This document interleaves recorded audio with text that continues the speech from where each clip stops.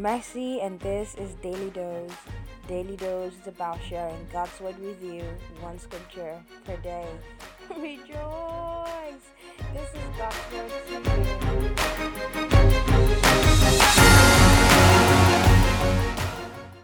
On today's episode, we will be reading from Romans chapter 1, verse 2, and I will be reading from the Passion Translation.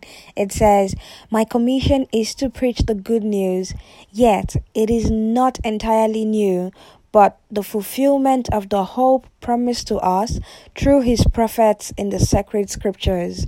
Romans chapter 1, verse 2. As we start out the study of Romans, I would like us to note the following things. The entire book was a letter explaining the gospel of Christ in his power and authority. With this book, we see the intentionality of God to save mankind through his Son. It is easy to think that saving mankind was an afterthought, seeing that the original plan was ruined because of Adam and Eve. With today's verse, we see that God had the promise right from the beginning, and Jesus Christ is the center of this promise, the gospel.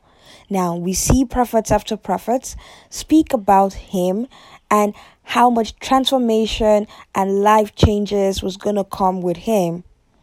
If you ever feel that God's not paying attention to the happenings of your life, you may want to rethink this, because with the book of Romans, we see God patiently wait out the execution of his plan. Nothing about your life catches him unawares. As we go deeper in the study of Romans, we would see that the good news is about Jesus, but it is not entirely new. It was a plan that he was eager to share with the world, as he is eager to share with you all that he has designed for you to accomplish with him. May your heart be strengthened today in the fact that God is intentional about you, just as he was intentional about saving the world. Your day is blessed and you're highly favored.